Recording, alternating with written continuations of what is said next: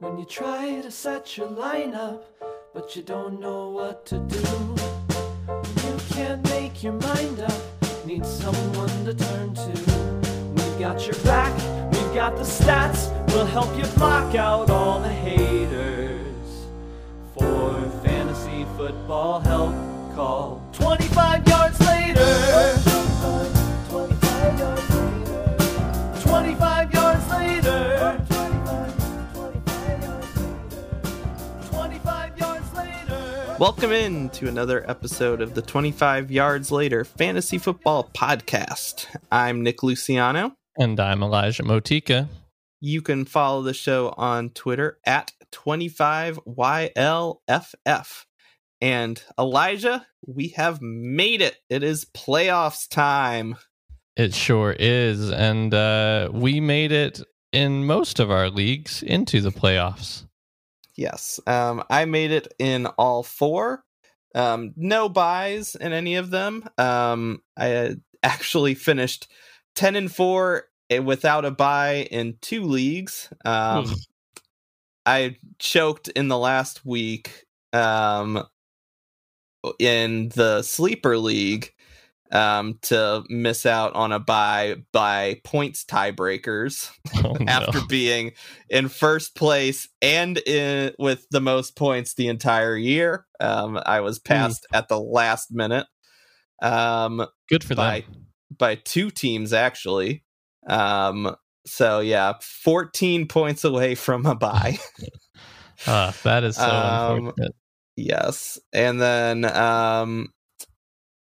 not quite as close in the league I'm in with James Coe. Someone finished 12-2. Another person finished 11-3. I finished 10-4. So, yeah, that was unfortunate. I did finish this week with the most points in the league on the week, though, which was nice. And have, I think, solid playoff chances pretty much everywhere. So,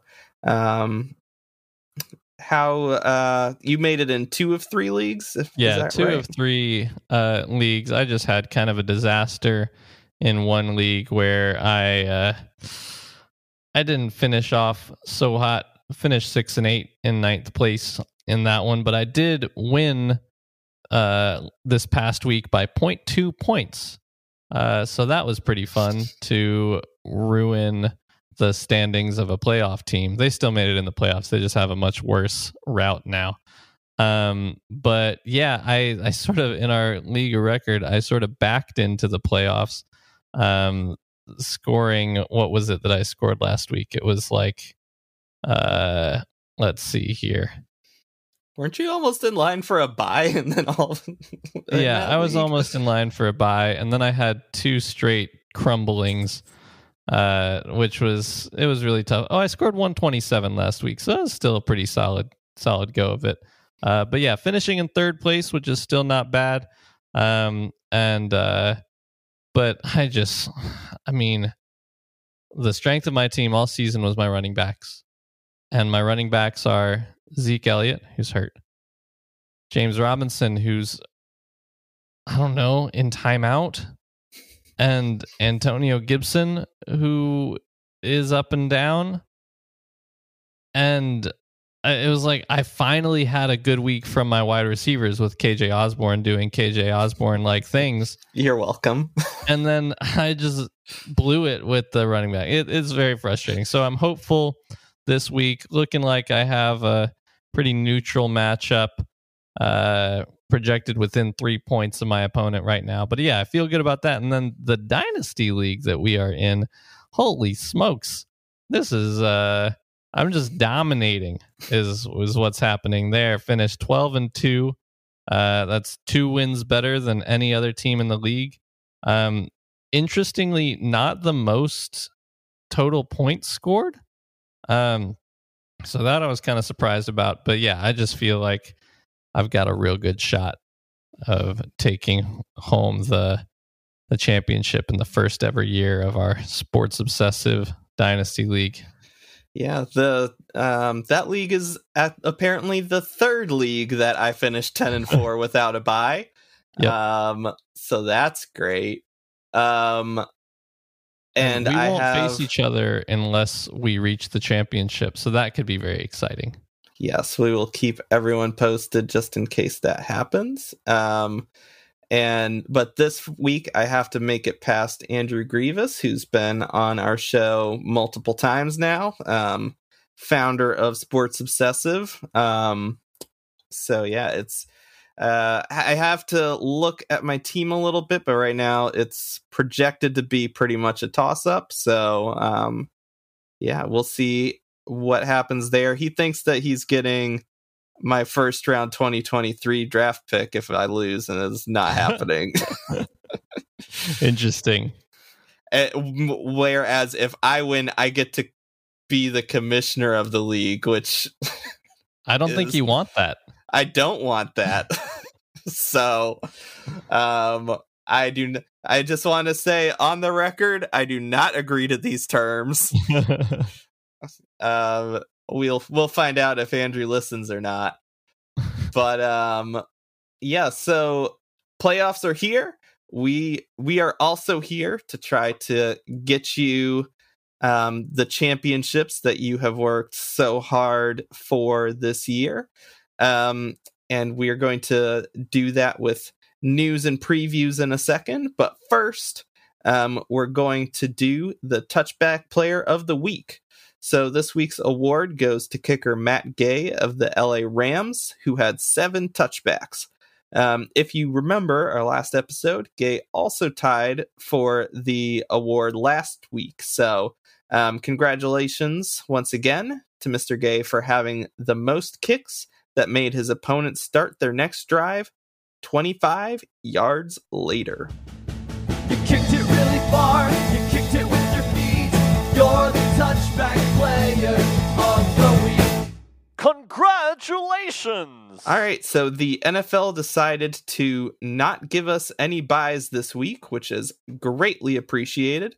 There are 2 Saturday games, though, in the Raiders and Browns and Patriots and Colts. So we will talk a little bit about 2 of those teams in our game previews. But before we get to that, Elijah, how about you run down a massive week of news items? Hey y'all, this is your friendly neighborhood podcast host, Elijah, here to bring you even more news.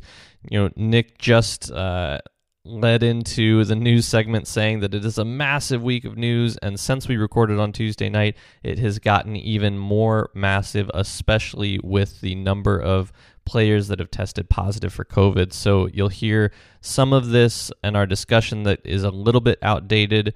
So I wanted to pop in and tell you all some updated information, but I will say the advice at the end about how to adjust your lineups, how to prep, have some backup players, all of that is still totally relevant. And if you have any last minute roster questions, start sit questions in relation to this news, hit us up on Twitter at 25YLFF, and we are happy to chat with you and chat through some of these scenarios because they're pretty crazy. But I just wanted to give you a few highlights here.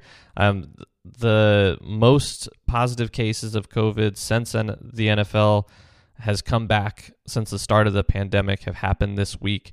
There are, like over 100 players in the league that are on the COVID list this week. And a couple of the top hits here that I just wanted to go through that are new since we recorded on Tuesday. So the Rams have 25 players on COVID, on the COVID list. We talked about the relevant ones on Tuesday that you'll hear. Washington has 21. The Browns have 20. Since we recorded, Baker Mayfield, Case Keenum, and their head coach, Kevin Stefanski, have all been put on the COVID list. None of them are going to be there this week, so Nick Mullins is starting at quarterback.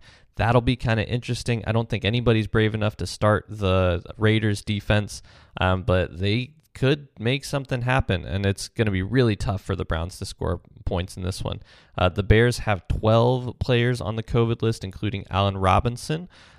So you weren't starting Allen Robinson, but something to watch out for the passing game.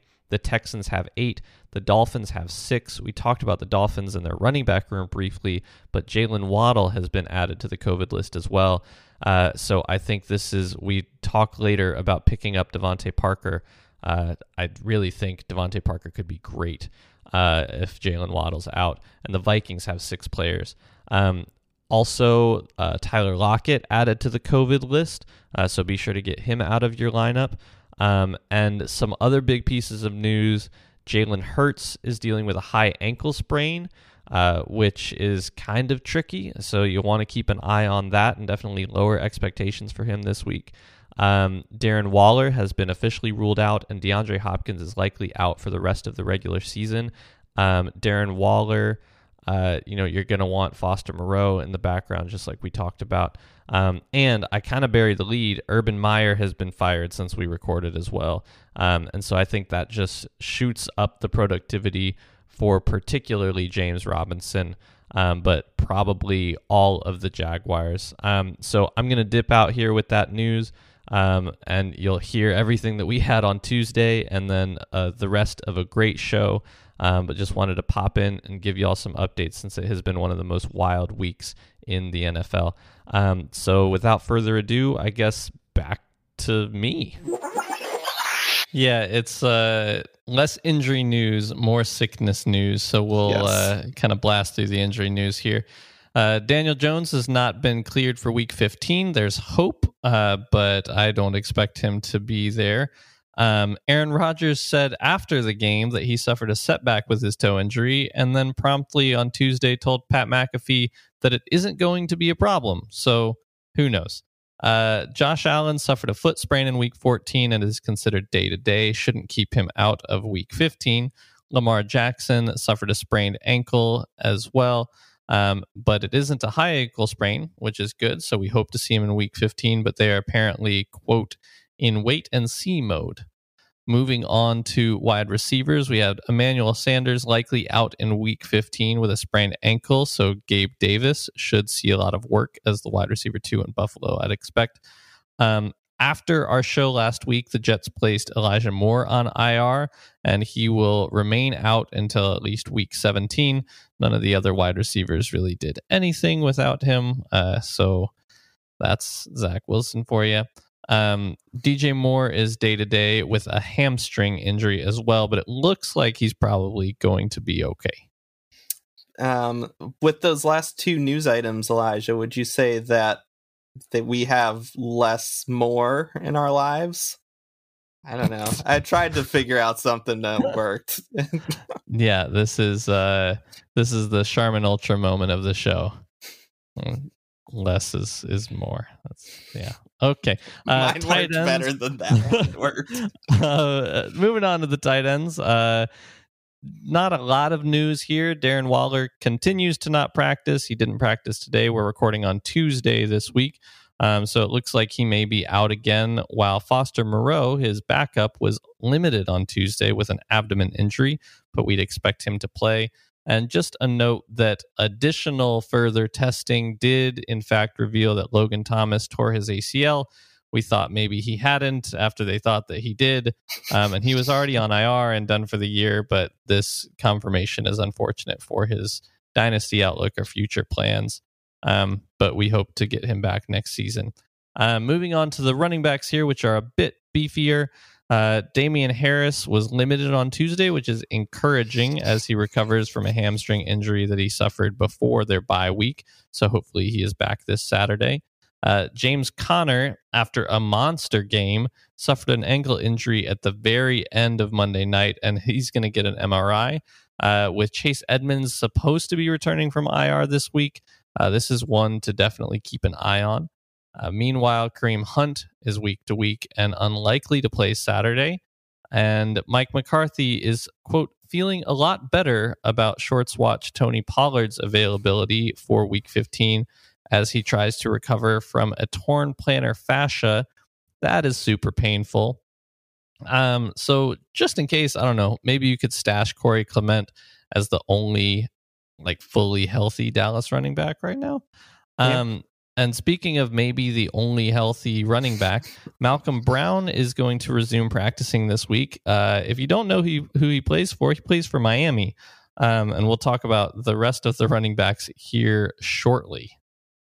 They also have Duke Johnson in Miami too. So, but yes, we will talk about them a couple times coming up.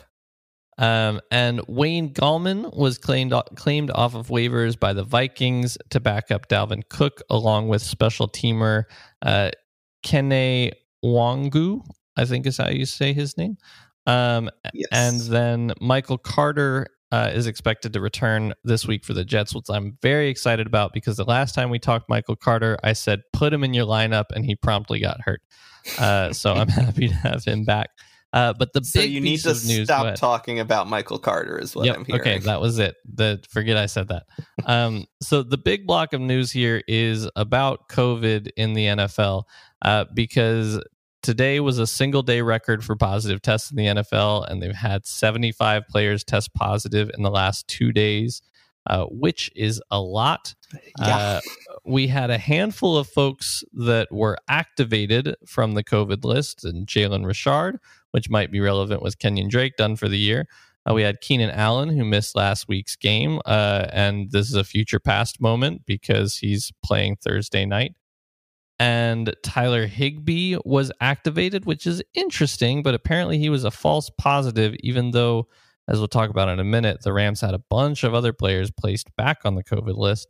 And then David Johnson, running back for the Texans, was also activated from the list. So it's just those 4 players that were activated. And here's the list of relatively relevant players that were put onto the list as new additions. Chiefs defensive tackle Chris Jones, future past moment. Also Josh Gordon, future past moment. Josh Gordon was a positive test. Another future past moment here, the Chargers left tackle Rashawn Slater was also put on the list. This after Keenan Allen tested positive prior to last week's game. So something to keep an eye on in this Chiefs-Chargers game for sure. Odell Beckham Jr., the most fantasy relevant Ram.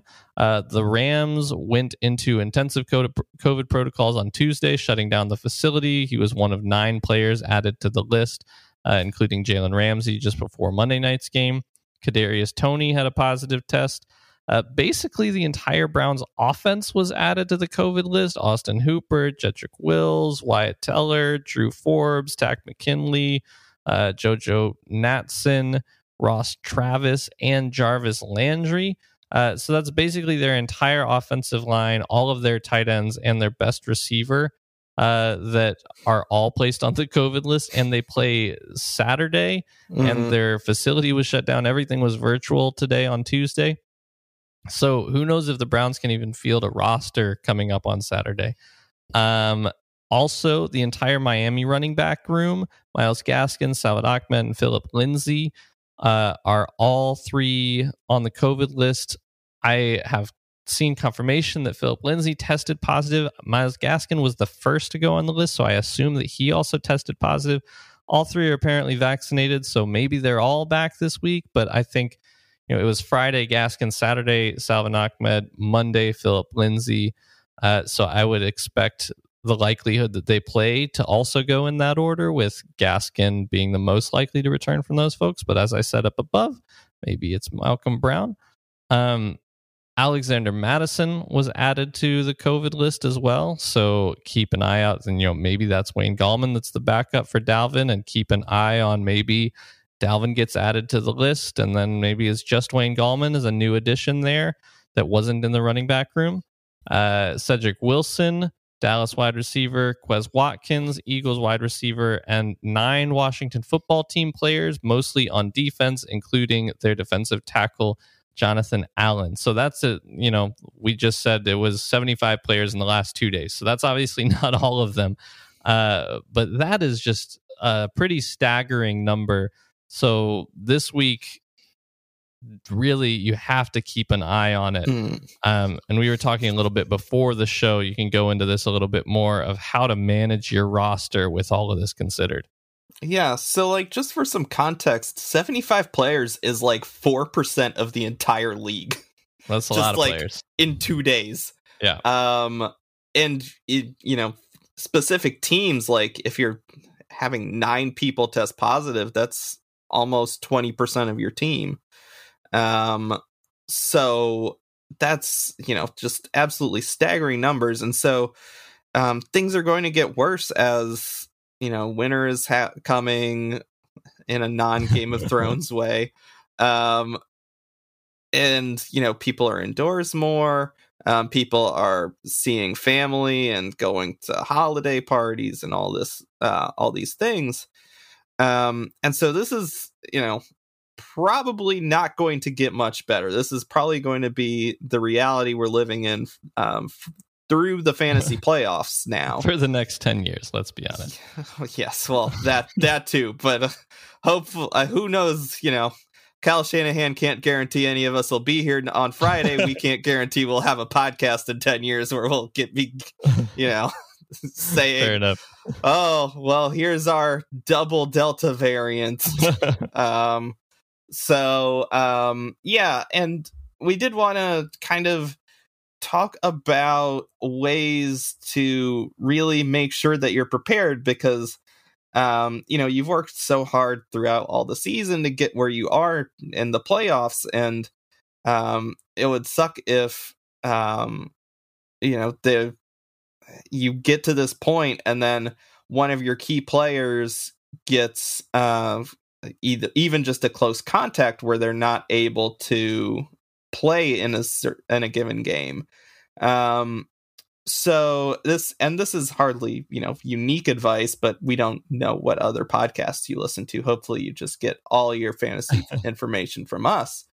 But one of the things is that if you have a key player going in a Sunday night game or a Monday night game where you will have very few other options, and in some cases may not even have an option to go to the waiver wire on Monday if something was to happen unexpectedly, make sure that you have a backup plan on your roster that is ready to go just in case that something was to happen to that player.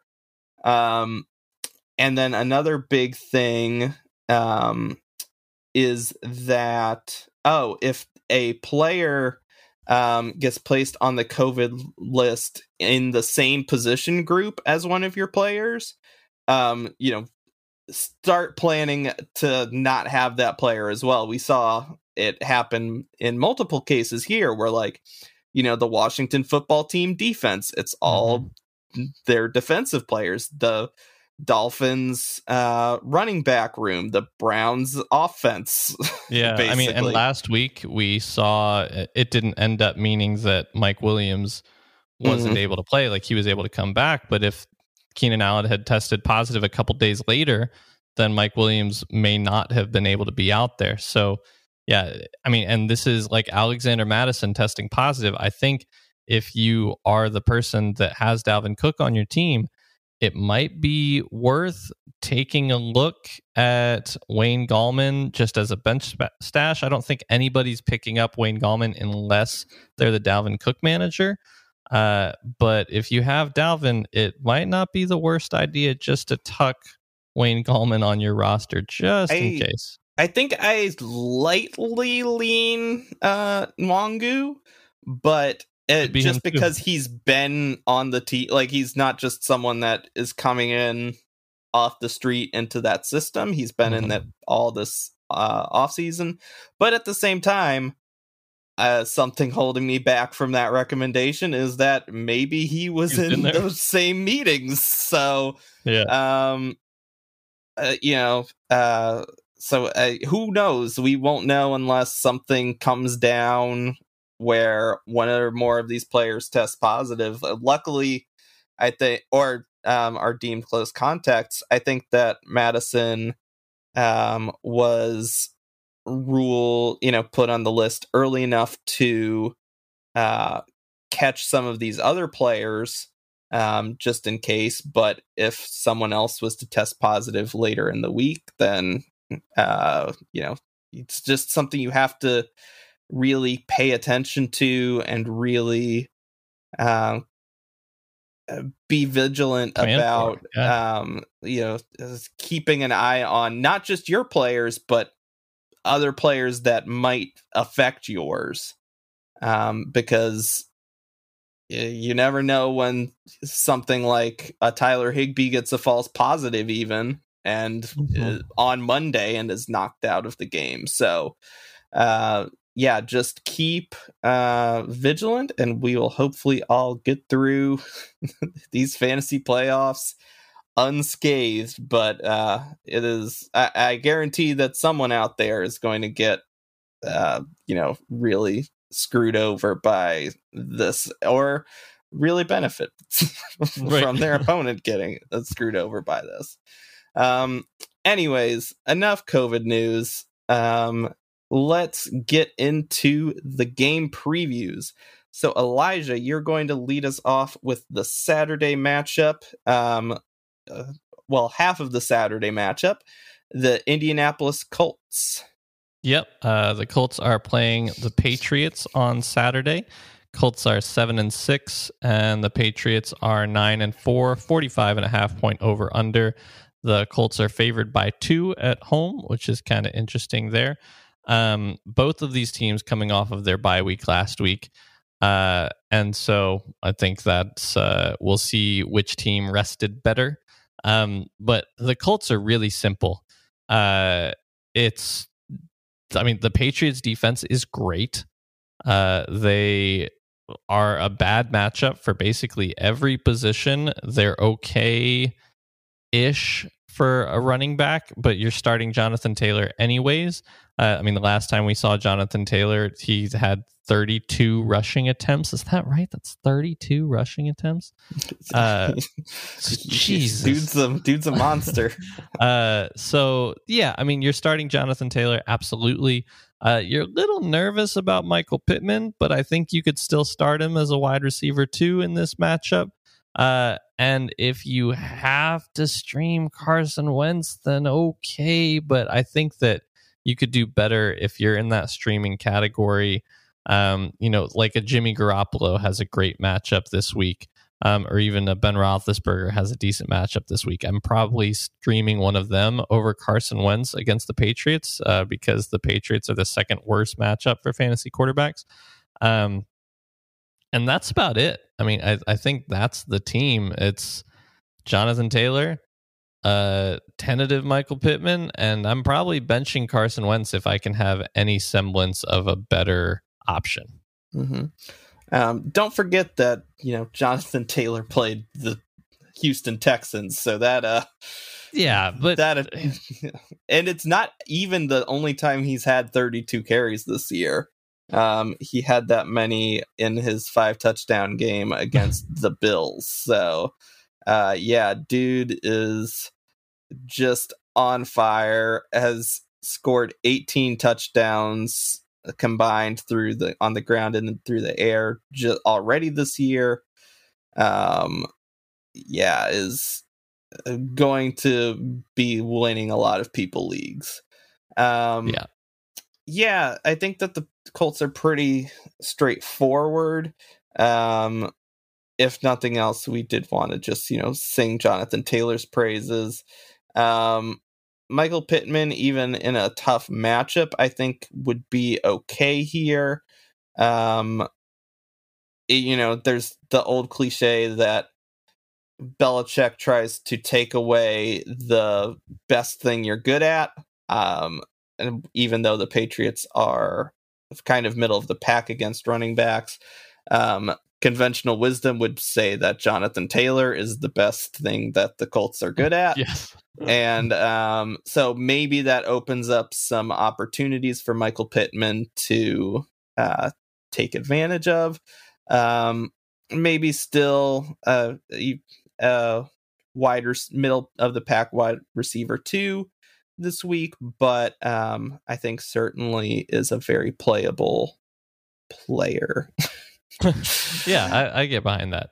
But definitely if you're on a team that, you're flexing your running back and you have like 3 solid wide receivers that you're choosing from, I would be fine putting Michael Pittman on the bench in favor of some other Michael Pittman-esque options just based on the matchup. But let's talk about that other side of the ball, shall we? You want to go ahead and get into the Patriots?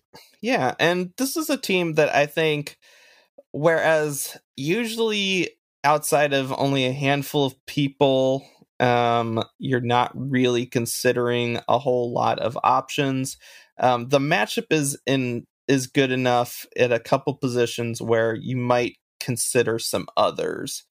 So Mac Jones, I think, is a potential streamer this week. Mac Jones or Carson Wentz? Oh, I'd probably go Mac Jones because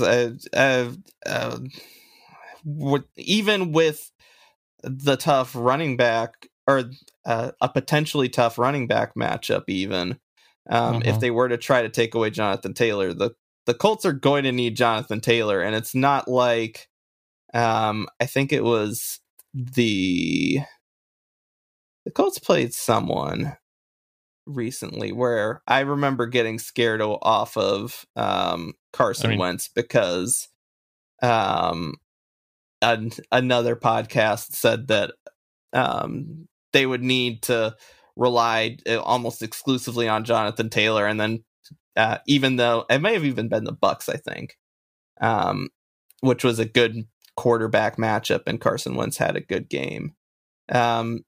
So, but this is not a good quarterback matchup either. So, right. I think I would go Mac Jones. I think now it's a low ceiling option. I think probably 2 touchdowns is his ceiling, but he's certainly not. Sorry, is his floor 2 completions for 19 yards? Only if it's like a blizzard, I guess. Yeah. So yes, that I guess is his floor, but I do not expect. Yes, I have a hard time foreseeing a repeat of one of the most bizarre games in NFL history. So I think that he's a low ceiling option, but potentially a high floor.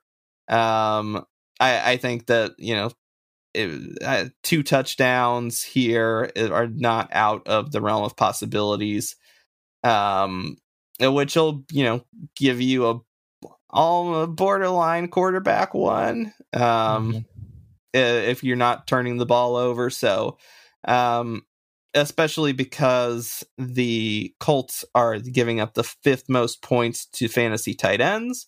And almost half of Mac Jones's touchdowns are going to tight end Hunter Henry, with another one going to Jonnu Smith. So that would be 8 of his 16 touchdown passes going to the tight end position.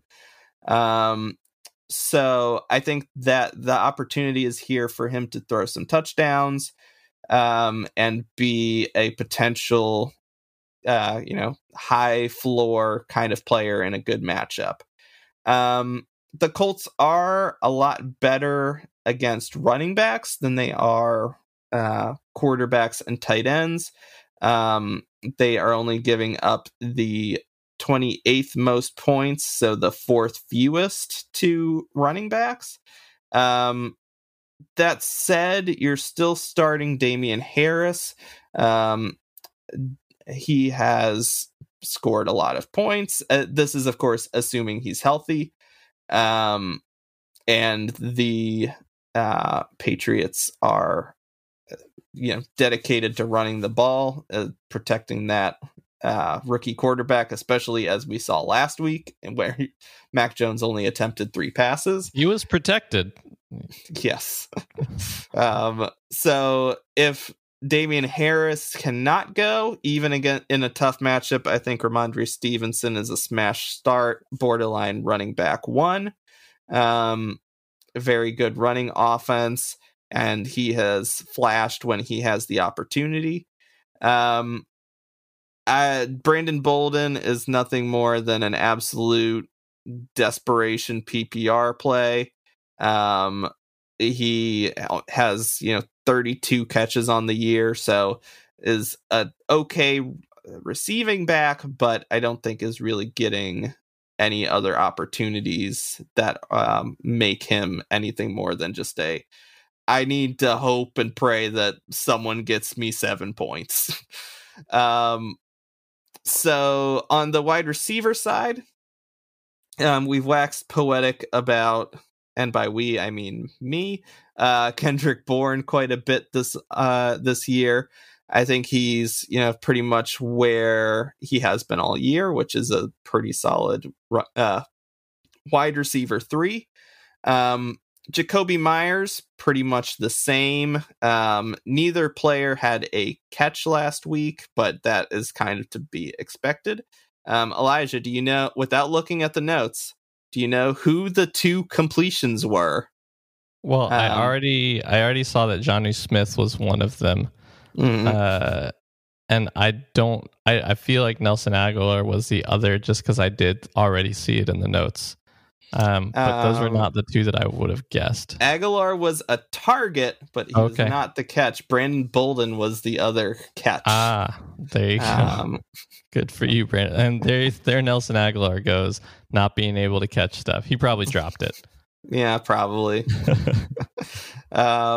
Just a classic Nelson Aguilar 1 target for 0 catches line. Mm-hmm. Although much different circumstances from normal. And so, I think both Jakobi Meyers and Kendrick Bourne, wide receivers 3s. Obviously, Bourne maybe a little bit more touchdown dependent than Jakobi Meyers, who famously has 1 career touchdown. Aguilar, you're not seriously considering here. And then Hunter Henry, is, I think, a very nice tight end play. Very good chance to catch a touchdown. And that's all my thoughts on the Patriots. Yeah, so I was just going to ask Hunter Henry or Jonnu Smith if you have a read on that, if you have a preference between those 2 tight ends. I mean, Jonnu Smith recently back from injury, and Hunter Henry has been catching touchdowns so far this year, but I don't know how you feel about, in a good tight end matchup, which one you could play, or they're both just touchdown dependent tight end 2s that could probably score. I mean, I think Hunter Henry is probably closer to a tight end 1. He I don't know where he is on the season, but he has 7 touchdowns. So right. So probably one of these guys has 7 touchdowns and one of these guys has 1 touchdown. I think that's pretty obvious of who you should be taking the swing at. So yeah, I think it's a great matchup for either one. I think that if you are really struggling at tight end, maybe you have like someone that popped up on the COVID list, or this week. Yeah, maybe you have Ricky Seals-Jones. Hunter Henry, I think, is definitely someone that you should consider if you have the option instead. So, but even like Jonnu Smith, I think potentially could be. I at some point it all just comes down to who's going to catch a touchdown at tight end, and maybe Jonnu catches one. If you want to take that risk this week, go, and you have like no better options, go for it. Yeah. So that's kind of my feeling on that. Aren't you so glad I asked you to talk about mostly irrelevant tight ends? I love it. It's a good day. It's my favorite thing on the podcast is talking about mediocre tight ends. All right, let's move on to the next team preview prior to taking a short break here. We've got the Green Bay Packers, who are 10-3, and they're playing the Baltimore Ravens 8-5. This is a 43.5 point over under. Packers favored by 4.5 on the road. And we'll see how that line shakes out. If Lamar Jackson isn't able to go, I'd expect that line to expand for sure. So last week, Sunday Night Football, we saw Aaron Rodgers and the Packers put up 45 points against the Bears, which was a pretty interesting game for most of it, and then it became not at all interesting. So Aaron Rodgers, with his not an issue but suffered a setback toe injury last week, only had 8 incompletions on 37 attempts for almost 350 yards, 4 touchdowns, and no interceptions. I mean, the guy is playing like some of the most efficient football of his career, and you're definitely starting him even through this toe injury. I mean, I'm going to be starting him in our league of record. He doesn't practice. He just shows up on Sunday and dominates. And he did it again this past week, and I'd expect him to do it again against the Ravens this week. And his passing options, just as we started to believe in MVS, after he had a couple good games in a row, he had a terrible game against the Bears, and Allen Lazard is the one, that secondary pass-catching option that had a good game. And so, I mean, good luck. I'd rather not start either of them. Yeah, I'm not personally chasing the Lazard game. I know that that's probably surprising to the world, but yeah, he's not been very good this year. Neither is really MVS, although he's missed some time. But yeah, I'm not ideally playing either one of them unless you're desperate, which you might be. So MVS at least has the big play potential, so I think if I had to choose someone, if it's between Allen Lazard, MVS, or an empty roster spot, I at least would probably choose MVS, but I wouldn't feel great about it. Yeah, I'm with you on that one too. And this isn't a great matchup for wide receivers, although the Ravens did lose Marlon Humphrey last week, as we talked about, and so their secondary is a little bit weaker, and the Ravens defense is just not. I mean, the Ravens, they're 8-5, but they don't feel like 8-5. So I'd expect the Packers to kind of roll in this one. And what's interesting, though, is that the Ravens on the season are a pretty bad running back matchup, and the running back room for the Packers is strange. Aaron Jones came back from his injury and had 5 carries, 8 total opportunities, but if you're just looking at total fantasy points, you wouldn't know it because he scored 2 touchdowns. So I looked at my, just my total fantasy points. And I was like, oh, wow, Aaron Jones had a good game. But then I actually, went back and watched some of it and was looking at the details of this. And it was like, wow, Aaron Jones, he was on the field, but he didn't really get any work. And AJ Dillon had 15 carries. He almost doubled him up on opportunities. Mm-hmm. So I don't even know. I think you can probably start AJ Dillon, I guess. I guess you can start both of them, even though this is a bad matchup for running backs. I really don't know what to do. You're not sitting Aaron Jones just because of his name, and I think you can flex AJ Dillon based on his production lately, and he's the future there too. So I don't know. I'm confused, but I think you can just start both of them here. And then obviously, I skipped over Davante Adams in the pass catchers section. You're starting Davante Adams. He, 10 receptions for over 100 yards and 2 touchdowns last week. And good note here that in Yahoo Daily, Rodgers and Adams cost $32 each, so you could get that very expensive stack. And then you could average a very reasonable $19 per player for the rest of your lineup. So if you wanted to kind of target this matchup, I think that's something that is viable. It's not the best matchup for QBs and wide receivers, but with how bad of a matchup it is for running backs, that might just be the way that they go, that the Packers just throw it and throw it and throw it and throw it, and you could get a lot of fantasy points that way. And lastly here, the Ravens are a really good matchup for tight ends.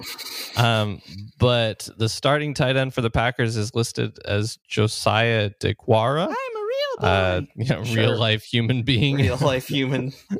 And so, I mean, you're not starting him. And then Mercedes Lewis is on the team, and you're not starting him. No. So I think the Packers defense is a good play, especially if they don't have, if the Ravens don't have Lamar Jackson, just like Packers defense to the moon. Mm-hmm. But yeah, I think you're starting the regular names in this Packers matchup here.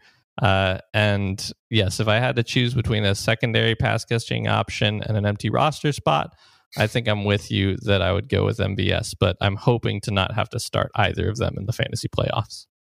Yeah. I will say you had said that it wasn't a great matchup for quarterbacks, but the Ravens are not that great against them. They give up the 11th most points, and I think last week before playing a fairly broken Browns offense, I think they were 9th in fantasy points allowed to quarterbacks. So I think that Aaron Rodgers, and this is part of why I'm thinking the wheels were turning with an Aaron Rodgers Davante Adams stack, is it's a pretty good matchup. Assuming Lamar plays, there's a chance that it could definitely hit the over here. Even if it has a kind of mediocre line of 43.5. And middle of the pack against wide receivers, but Davante Adams is more or less matchup proof. So yeah, he's not just any wide receiver. Yeah, and I think, $19, your defense will probably cost like 14, and your tight end you can spend down on. So that's probably more like $22 per player, that's you can build a nice fantasy lineup in Yahoo with that. So so that is the Green Bay Packers. We are going to take a quick ad break, and we will catch you on the other side. Hey kids, it's Don Shanahan from the Cinephile Hissy Fit, one of the podcasts on the Ruminations Radio Network. If you've been enjoying this show, come listen to Will Johnson and I fight it out over cinema's best and worst on Cinephile Hissy Fit. Find us and all the great shows over on RuminationsRadioNetwork.com. And we're back. So I am going to now talk about the Philadelphia Eagles. They are taking on the Washington Football Team. Both teams are 6-7. It is a 44.5 point over under, and Philly is right now favored by 5. We talked a little about how the Washington Football Team defense has just been decimated by the COVID list. So that definitely makes these options a little more interesting as we talk about them. So probably the biggest question here is whether or not Jalen Hurts will play. Indications seem to be pointing towards yes, although nothing is guaranteed as of Tuesday that I've seen. Gardner Minshew in the week before their bye just went out and absolutely crushed it. 242 passing yards and 2 touchdowns in a big win against the Jets. Had people being like, oh, Gardner should be the starter. So it'll definitely affect the pass catchers if Jalen is not able to go. But if it's hardly a no-go if Jalen Hurts is in fact able to play. Yeah, and this is an injury news. I'm sure we're going to get an injury report tomorrow. So keep an eye out for that. Obviously, we're recording Tuesday, so we don't get the Wednesday injury report. But during their bye week, Eagles head coach Nick Sirianni was very quick to dismiss any rumors that Gardner Minshew should be the starter. And he said he expects Jalen Hurts to be back and he said that Jalen Hurts will be the starter. So as long as his ankle holds up, which they seem optimistic that it will be good to go for this week, then Jalen Hurts is in. But that's the latest news that we have, which is now about a week old. Yeah, and I wasn't trying to say that Minshew would get or Hurts would get benched for Minshew. Just kind of saying that Hurts, if he isn't able to go because he's still hurting, what we could kind of expect from Minshew. But yeah, a good update for us.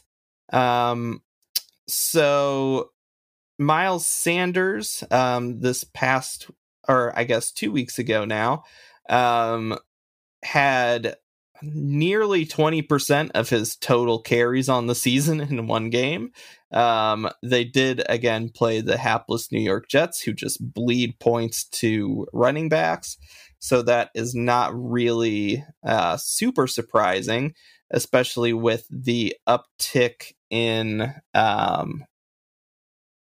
carries and rushing attempts that the Eagles have had as a team. Even Kenneth Gainwell this past week had 12 carries and 5 targets.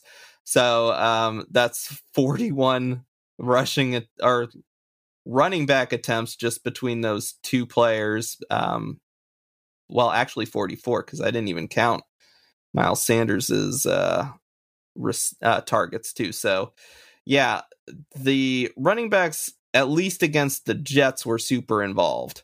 The football team matchup is a little bit tougher in general, but at the same time,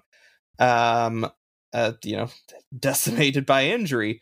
So, or not injury, by illness. So we could see a repeat of that. I think that if healthy, Miles Sanders is the only player in the backfield that I'm willing to seriously consider.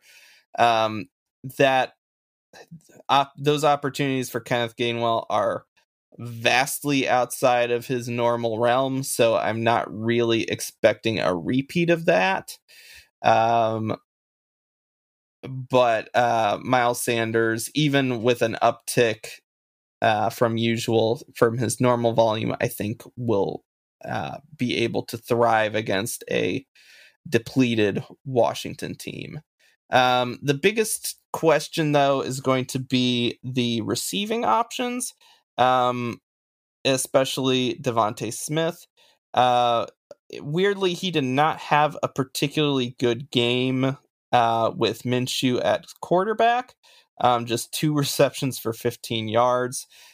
Is still their best receiving option in general, and I think if Hurts is back, will be a much more viable option, but is really probably still only like a wide receiver 3 because he's been just very inconsistent, even with Hurts as quarterback.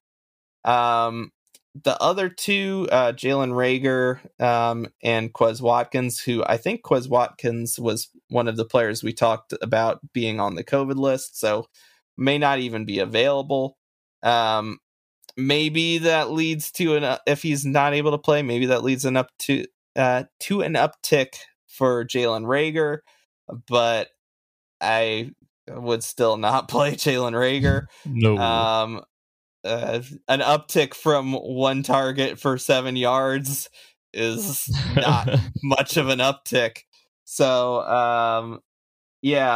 Jalen Reagor, not considering even if Hurts is back, even if Watkins is out. Not really a player that you're looking to play. And then Dallas Goedert, it's interesting to see if who he ends up playing with at quarterback. If Hurts plays, he's definitely fine. Is still the middle of the pack tight end 1 that he's been all year. If Minshew plays, he could be a top end tight end 1. He was certainly this past week. where he had 6 catches for 105 yards and 2 touchdowns. So Minshew apparently likes him a lot. Both of Minshew's touchdowns went to Dallas Goedert. So in the unlikely chance that Minshew plays this week, I think just a slight change in expectations for Goddard. But otherwise is still a very nice tight end play, and will probably either way, you won't have too many options that are better than Dallas Goedert regardless. So yeah, that is the Eagles in a nutshell. Wish that the wide receivers were a little bit more dependable so they could take advantage of a Washington football team that at their best is giving up the third most points to fantasy wide receivers, and are giving up the most points to fantasy quarterbacks. But yeah, it is what it is. But I do think there are some points to be had here. Hurts running the ball is certainly a good option. At quarterback is a middle of the pack quarterback one. And you're starting Miles Sanders, you're flexing Devonta Smith. Yeah, and this is a matchup that's going to be really interesting to get this injury news from Jalen Hurts, from Miles Sanders, from Jordan Howard, get the COVID news from the Washington defense. This game could be super ugly. Or I think it could be a smash play for the Eagles, especially in their ground game. And I'd include Jalen Hurts in that ground game as well. Yeah, I mean, if 9 players for the Washington football team that are on the COVID list, and most of their defensive line, if they have backups all across their defensive line, just fire up those Philadelphia running game options for sure. I'm going to move into the Pittsburgh Steelers here, who are 6-6-1. That one tie to the Detroit Lions, playing against the Tennessee Titans, who are 9-4. This is a 41.5 point over under, and the Titans are favored by 2. Last week, the Steelers had a bit of a heartbreaker against the Vikings. It was a weird game, up and down, back and forth, after the Vikings were just blowing them out for the first half of the game. But a lot of these players came through with big games at the end of the day. Ben Roethlisberger had 3 touchdown passes over 300 yards, which is kind of interesting because earlier in the week, we talked last week about how he had that old age injury designation that was keeping him out of practice, but he had a really good real life football day and a really good fantasy day as well as a streamer. Najee Harris with over 100 yards and 2 touchdowns there as well, and just really broke my heart with those 2 touchdowns, that both of which should have gone to Deontay Johnson. They were targeted to Deontay Johnson. The play before, he dropped one. The other one was a kind of bad throw. And then also in the same series, he had a pass interference penalty that put them on the 1 yard line. And then Najee Harris scored both of those touchdowns. And that was the difference in my winning and losing in our league of record this past week. So that was frustrating. But yeah, go ahead. I want to go back to Ben for a second. So it's a good quarterback matchup in the Titans defense. It's a good wide receiver matchup, and that plays to their strengths a little bit. Mm-hmm. So where are you thinking for Ben? If we're to look at some quarterbacks that we've talked about already, so Ben or Carson Wentz? Ben, for sure. Ben or Mac Jones? Ben. Interesting. I'd have to look at some of the other people kind of in that range.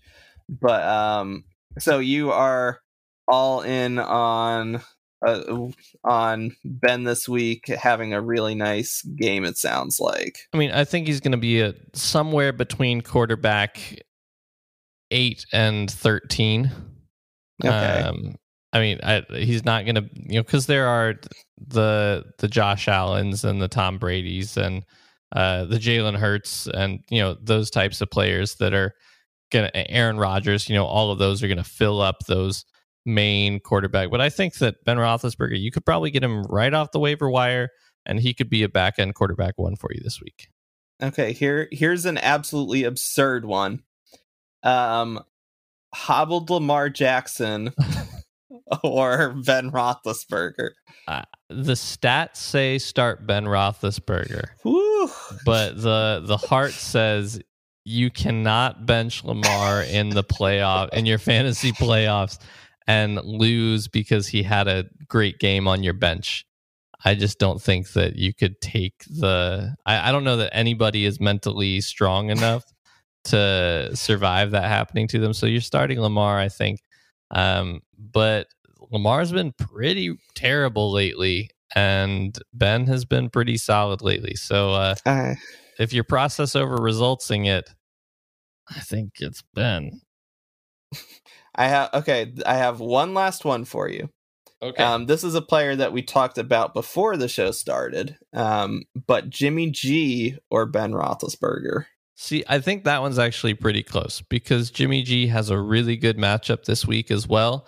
And I trust him slightly more as a passer, but the Steelers are going to have way more passing opportunity probably. Ben is going to have to keep up with the Titans. He's probably going to have to throw it another 35, 40 times.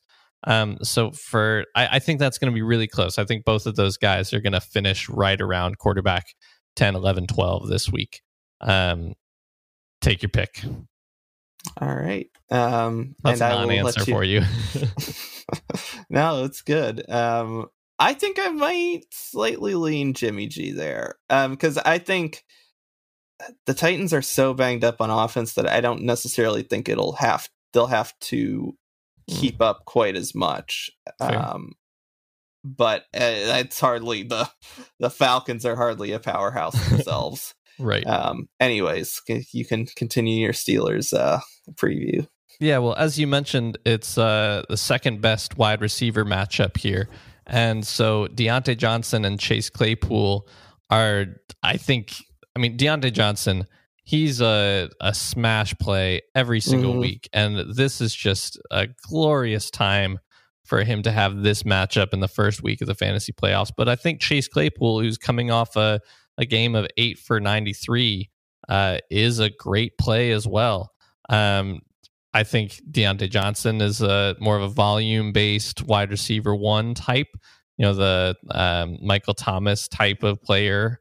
And then Chase Claypool is a big play guy, but as we saw last week, 8 receptions on 9 targets, so he has some volume in him as well. But the thing to note with those two players is that, interestingly, Chase Claypool only has 1 touchdown on the season to Deontay Johnson's 6. And this past game, watching it, as I mentioned, Deontay Johnson had 3 end zone targets. So, he seems to be more involved in the red zone, and I think a lot of that just has to do with the fact that he's a ridiculously precise route runner. And when you get in close, that sometimes matters a whole lot more than just being a big body that can win a jump ball. It's better to throw to a guy that's open. So you're starting both of them, but it's interesting. Chase Claypool coming off of a big touchdown season that he only has 1 on the year. And I don't think that you're really starting these other wide receiver options. Maybe they're kind of cheap dart throws in daily. James Washington coming off of a pretty big game. Ray McLeod coming off of a heavy target game. And so I think you could, if you just need one more player that costs you like $11 in daily on Yahoo, then I think you could pick one of them in this just beautiful matchup for wide receivers. And it's a bad matchup for tight ends here, but Pat Freiermuth is he's just really good.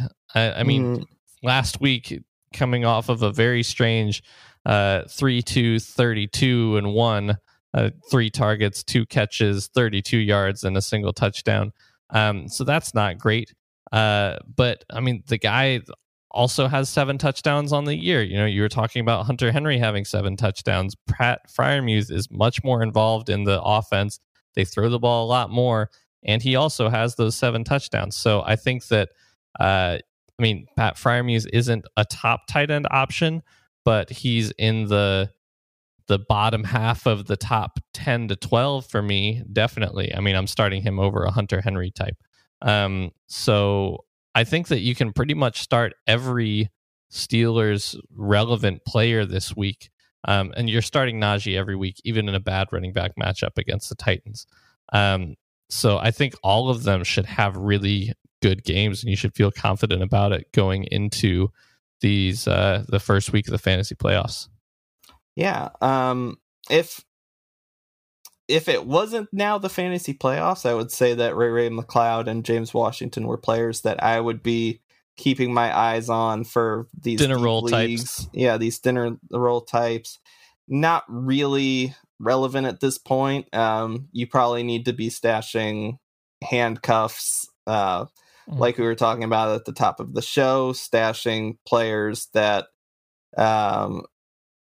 to back up your primetime players, where you'll have fewer options for replacements, instead of, wide receiver sixes, let's say, at this point, with that have upside that are never going to make it into your lineup, barring absolute miracles. So yeah, they're both players that in another week I might say keep your eye on, but not this week as we enter the final phase of the season. Our last preview this week is going to be a team that I think the only other time we've talked about them, we said it would be the only time this year. But they have the New York Jets. So that team is the Miami Dolphins. They are 6-7, and they are playing the New York Jets, who are 3-10. It is a 42.5 point over under, and the Dolphins are favored by 8.5. So can you tell me how this over under is higher than the Steelers against the Titans?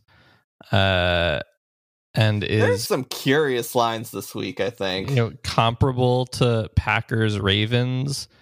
Like, all these lines are so low. Yeah, it's Dolphins Jets is I don't know. I'm confused. It's a very strange week. We're going to get into this more, but there's an over under that's under 40 points this week, and it's only a half point away from like another one. So yeah, it's a very strange week with lines. I guess Vegas is just not enamored with this slate and thinks that it's going to be a high scoring affair. So, but even so, the Dolphins being favored by 8.5, I think I'm willing to. My math skills are a little off. I think that means they have a higher implied total than the Packers. Yeah, that's so weird. What a world! What a world! So the Dolphins were on bye last week. But they beat the New York Giants the previous week, 20-9. We actually, I don't know if you noticed this, Elijah, talked about all 4 bye teams from last week. Yes, I did notice this as we were going through. And with this line, too, we just talked about it's a 42.5 point over under. The last time that the Dolphins played, they also played a New York team who was also terrible. And it was a combined 29 points. So more than 10 points less than the over-under this week. So I don't know. I mean, maybe just take the under. Yeah, the Jets probably aren't getting you there. So yeah, it's probably a safe.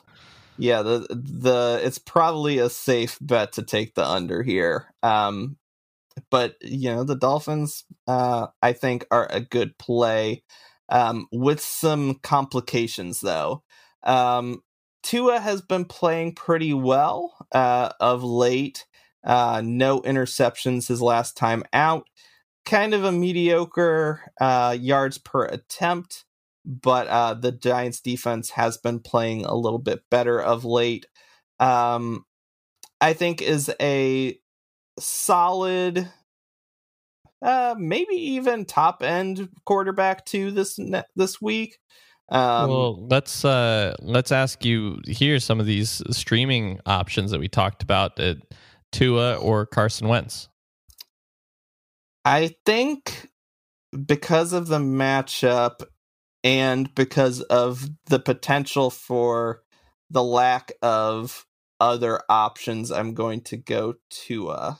Tua, we don't know if he's going to have any running backs, and Carson Wentz, we know, has Jonathan Taylor. So, yes, I think I am going Tua, although I don't feel great about it. Okay, Tua or Mac Jones? They're pretty similar. I think both of them kind of have like a 2 touchdown ceiling. Mm-hmm. I'm going to go with Mac Jones because I think that he is going to have to pass the ball more than Tua, who is going to have to play the Jets. Okay, and last one here, the Tua or Ben Roethlisberger? There I think I would go Ben. I think I only went Tua above Carson Wentz, but I think is still a high floor option against a Jets team that gives up the 6th most points to fantasy quarterbacks. Yeah. Tua has been playing a lot more efficiently lately. And he might, again, it may just be the passing game this week. Yeah, and coming off of a bye, probably also very available off of waivers too, if you need that. And maybe it's an option that you take him as a backup for some Sunday players that maybe you're having some COVID issues. Not that the Dolphins aren't having their COVID issues, but I think he's somebody to put on your bench and is a viable streamer this week. I'd agree. Yeah. So the running back situation is a really big mess. We, as of Tuesday, have no idea who is going to play, who is not going to play. It could be Duke Johnson. It could be Malcolm Brown. I'm kind of leaning that Malcolm Brown doesn't, I think he maybe plays, if nothing else, out of necessity, but I don't think he would necessarily be 100% after not playing for the better part of half of a year. So I guess Duke Johnson is if Gaskin, Phillip Lindsay, and Salvon Ahmed are out, I think that is the player I would go with.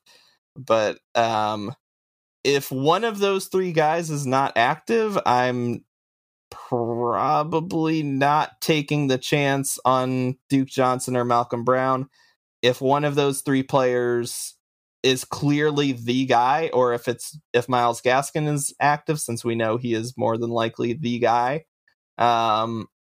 I am smash starting them against a Jets team that gives up the most points to fantasy running backs. Yeah, it's so hard because it's the Jets. They give up the most points to fantasy running backs. But if it's like you're saying, if it's only Duke Johnson and Malcolm Brown active in your fantasy playoffs, I don't think I'm starting either of them. No. I mean, I think the practice reports will probably tell us some, if it is just the 2 of them, like who's been getting first down work, and that'll probably tell you who you should start if you need to pick one. But I just can't imagine actually picking one of those 2 in my redraft league in the fantasy playoffs. It would just be, I think maybe in a super deep league, in a dynasty league, you could scoop them up off waivers and play them if you're desperate there. I could see that happening. I could see that in daily as somebody that's going to be super, super cheap that you could put in, and maybe they get 15, 20 carries just because of the workload. But I can't imagine that I'd put them in my lineup in a redraft league. You would have to be so just destroyed by injuries or by COVID. Like, about the only analogy that I have in my own history is the first fantasy championship that I won. I made it to the championship game, and then just my entire team got hurt in like the week between the semifinals and the finals, and I ended up having to start CJ Anderson, who wasn't even expected to be the backup to the Rams backup, and Robbie Anderson, who was on waivers but had some good games, and luckily both players hit, and I beat Elijah in the which I'm sure to bring up every time I possibly can to him, to remind him about that time that CJ Anderson and Robbie Anderson robbed him of a fantasy championship. But outside of your entire roster getting injured, don't start them. If it's someone that's not one of those three people, I'm not starting Duke Johnson or Malcolm Brown in a redraft or dynasty league that I'm in the playoffs for. Throw them in a $1 daily fantasy league contest, but yeah, that's about it.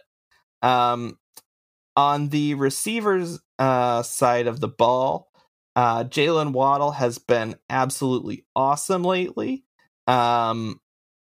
I think he's like the wide receiver 2 in the last month or something wild like that. And is just catching everything in sight, has been catching touchdowns. Easy play here, even in a tougher matchup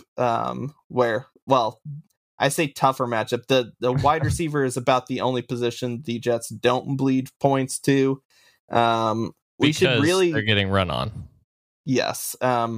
So we should really find a way to make the green in our... So we have a fantasy points allowed chart in our show notes, and we should try to find a way to make that green like a Jet screen. So it's just all the way, because it's borderline all the way across. But Devontae Parker is another receiving option. Oh, Jalen Waddle, I'd say like maybe back end wide receiver 1. Does that sound about right to you? Yeah, since week 8, he's the wide receiver 12. Okay, I thought there was one where he was the wide receiver 2. Let's see. I don't know. Point. Since week 10, he's the wide receiver 10. Since week 11, he's the wide receiver 9. I don't know. We're just creeping up now, but nope. I mean, I think he also, they just had their bye week. So, maybe it's like it might be by average points. Since week 12, he's averaging and only in 2 games averaging 23 points. So yeah. Since week 11, that number is... This is great podcasting. Oh yeah, just 22.4. So he's on fire. Let's just he's on numbers fire. Aside, yeah. He's on fire. Yes. Let me get back to the right tab. All right. So another receiving option here is Devontae Parker. I know that you had planned to talk about Parker later. Do you want to talk about him here instead?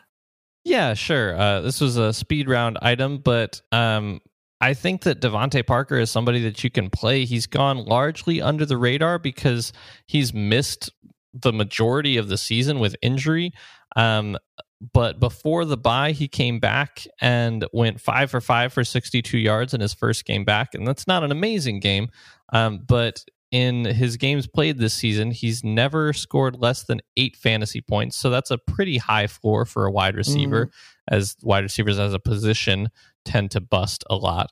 And so I think that Devontae Parker in this matchup, as we just said, The Jets don't give up as many points to wide receivers, but in this unique matchup where the Dolphins may have no running backs, I think that Devontae Parker is somebody that if he's still on waivers and he's still available in 54% of Yahoo leagues, I would scoop him up and probably put him right into the lineup.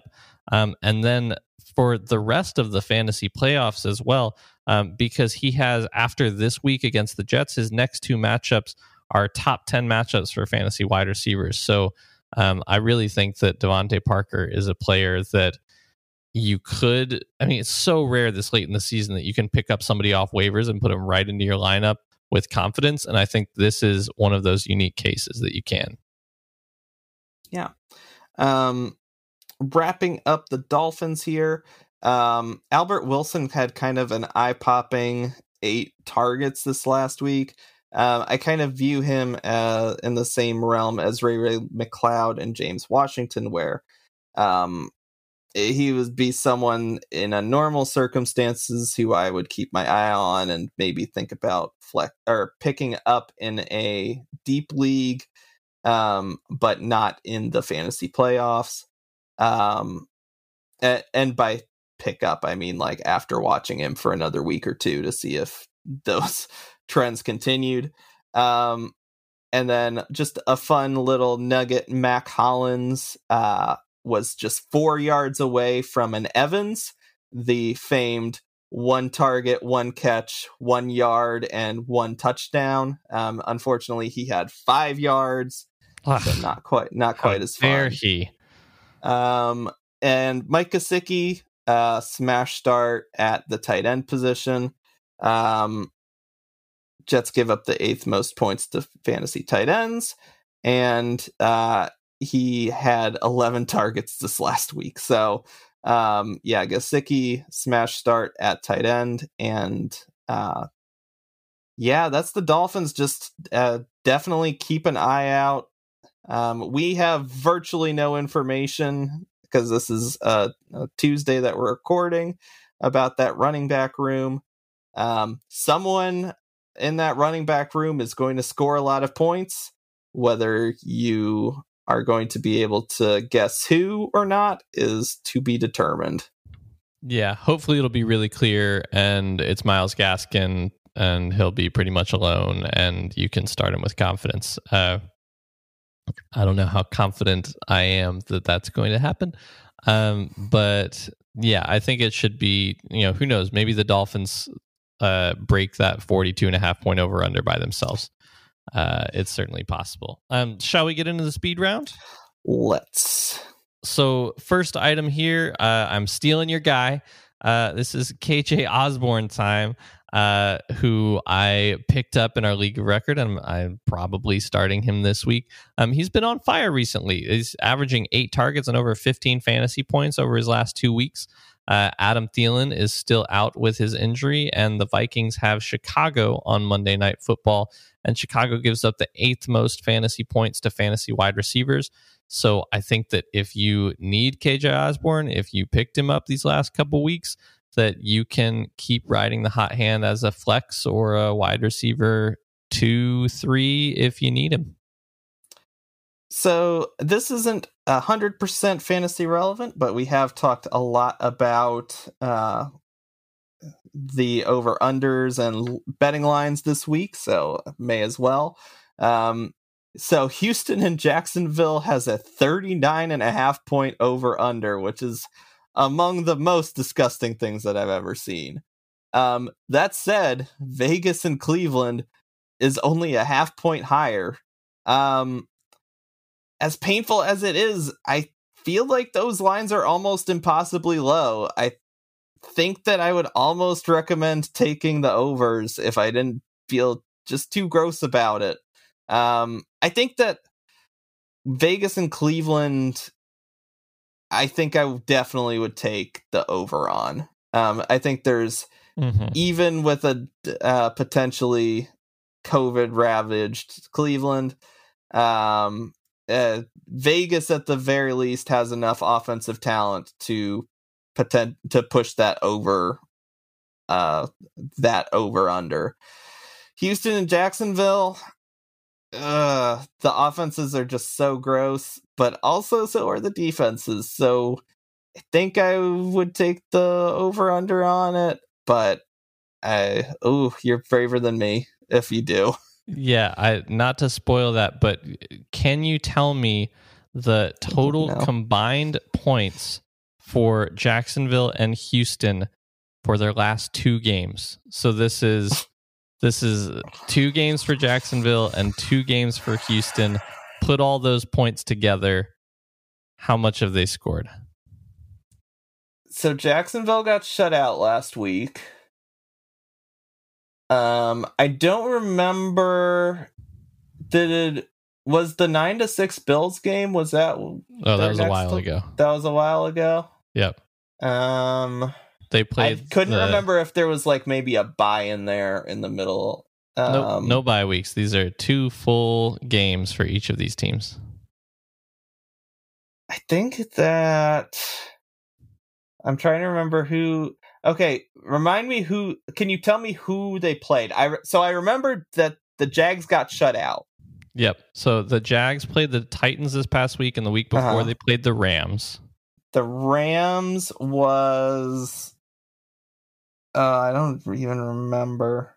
And I want to say they scored like 9, maybe. This past week, the Seahawks were the Texans' opponent, and the week prior was the Colts. Don't think too hard. Just give me a number. I'm gonna guess 6 against the Seahawks, and the Colts. I'm gonna guess. They got shut out against the Colts. I remember that one too. Right. So I'm gonna guess. What was that? 15 points across 4 games? Yeah. So that I guessed. The Texans put up a more respectable 13 points against the Seahawks. But yeah, they've combined for 20 points between their last 2 games. And so that's across 4 total games. Right, for those teams. Exactly. Yes. Yeah. So in this one game, I don't think that they're hitting that 39.5 point over under. I mean, they might because their but the defenses are so terrible too. Yeah, so you know what? Take the under for Houston, Jacksonville. Take the over for Vegas, Cleveland. I think the Vegas might get that 40 points themselves against the Cleveland team that I don't believe in anymore. Let's go. Oh, there's our over-under talk. That's like 5 minutes of over-under talk. So my last speed round item here is less about a player and just more about a strategy. There are 3 games before Sunday this week. So it's a reminder to take any of your Saturday players, and obviously, hopefully you already took your Thursday players out of your flex positions to give yourself maximum Sunday flexibility. And you might need that more than ever with all of the COVID list additions this week. So definitely make sure to take those Saturday players out of your flex in addition to the Sunday players. So I'm going to kind of do 2 here because Elijah was going to have one and then I had him stick it on the end of the Dolphins game. There are 2 very different teams, but both running back ones. So I was in on Amir Abdullah last week, but Chuba Hubbard, while he was virtually non-existent in the passing game, I don't even think he was maybe even targeted. He remained the early down back last week. The Bills' run defense has been pretty atrocious lately. So they have been just totally torched on the ground in 2 of the last 3 weeks. One by Jonathan Taylor, and then by the myriad of Patriots running backs this past week. The other week where they weren't torched was a blowout against the Saints, where Tony Jones Jr. was their leading running back. So not exactly a world beater there. So I don't think I would trust Chuba in necessarily a playoff scenario, but in daily, like, for example, where he's $16 in Yahoo, I think he might be worth a flyer against a Bills run defense that's really been exposed over the last few weeks. And finally, if James Conner can't go this week, if you remember, we talked about him in the news earlier today, but Chase Edmonds can. Edmonds expected to be activated, if he hasn't already been, from the injured reserve. I would be absolutely firing up Edmonds with confidence against the Lions. If Conner can play, I'm rolling with him with confidence because he has been on a roll and just scoring touchdowns left and right. So the Lions are bad on defense, and whichever, much like some of the other situations, much like some of the other running back situations, whoever ends up getting this backfield to themselves this week is going to have themselves a day. So monitor the Cardinals, throw one of them into a daily lineup if you can, and I think good things will follow. So that is our show. I'm Nick Luciano. You can follow me on Twitter at Nick G. Luciano. And I'm Elijah Motika. You can follow me on Twitter at Elijah Motika, and be sure to follow our show as well at 25YLFF, and rate and subscribe anywhere you listen to podcasts. Good luck in your fantasy playoffs. And once again, thanks again for listening. We will see you 25 yards later. 25 yards later. Thank you for listening to 25 Yards Later, Sports Obsessives Fantasy Football Podcast, brought to you by Ruminations Radio Network. Audio editing by Mitch Proctor and music by Elijah Motika.